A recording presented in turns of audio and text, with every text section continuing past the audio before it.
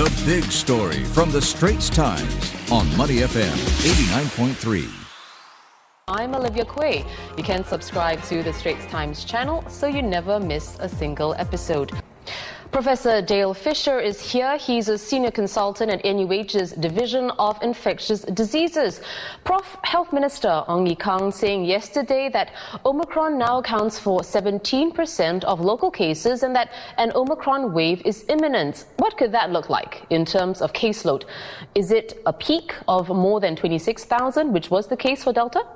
Olivia, this is where you've heard me say many times that it shouldn't be such a focus on case numbers, because actually now it could get even more confusing. Like when COVID first emerged, we're very simple. We understood the severity, transmissibility, who was vulnerable, the importance of protecting people and hospital systems and how to do it. And even with Delta, we had a fairly good idea within a fairly short space of time. But Omicron has obviously emerged in the last 2 months and creates a whole lot of new unknowns. It's clearly more infectious. It seems to be less severe, but communities over the world have got different vaccination rates and different past infection rates, recovered rates. Singapore, of course, is 87% fully vaccinated, and most of the unvaccinated, of course, are children now. Almost half of the vaccinated people have had their third jab. And since we started to come out into the transition of COVID endemicity, we've had about 50,000 cases a month. So, and obviously the vast majority are very mild. So there's a very high level of baseline immunity in community. So the point is, whatever the case numbers are, we're very well placed to living with the virus. We just need to see how this variant performs in the Singapore context. In September, October, we had a low level of immunity in many of our seniors and got into trouble there with many severe cases. I really hope we don't get fixated on the number of mild cases and we focus on the number of severe cases and hospitalizations, because that's what actually matters. But Prof, will this Omicron surge take about 3 months to subside as what we saw for the previous wave, or even longer, you think?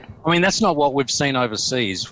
But of course, overseas, many of the restrictions have all been removed. So we've seen Omicron, become dominant in many countries overseas very, very quickly, not 3 months. But of course, Singapore does have a lot of the social restrictions and the border controls still. So to bring in a term we haven't heard for a while, I think Singapore will probably flatten the curve a bit and not allow that surge that we saw in South Africa and UK and the US, because we've still got a lot of restrictions in place. We still have that capacity to tap on the brakes. Not that we need to enhance these things. We're already got these well instituted beyond what other countries are doing. But I think we'll see a temporary pause in the easing of the restrictions, at least until we're confident that the disease is not impacting us in a particularly adverse way. Well, Prof, the WHO chief has said, quote, 2022 must be the end of the COVID-19 pandemic. So this is the first time we're speaking to an infectious diseases expert this year.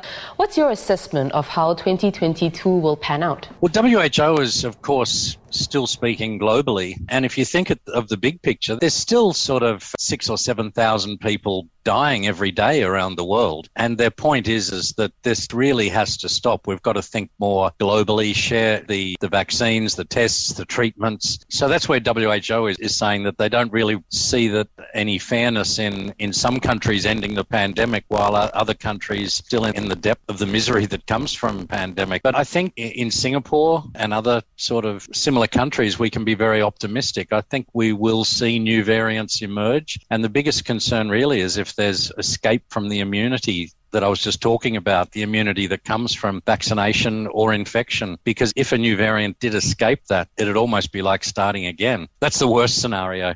The best outcome, of course, is that Omicron is not a severe disease, at least in our population with the immunity, or whether it's just a milder variant. Then there's a lot of mild disease which will in fact reinforce the immunity and could even be a natural boost, will make the vaccine less important perhaps in the future. So our leaders still have to do a balancing act between the restrictions which come with the economic and social impact and sort of pairing that with the safety of the population. This balancing act is still not over. Well, thanks so much, Prof. Fisher. Professor Dale Fisher, Senior Infectious Diseases Consultant at NUH.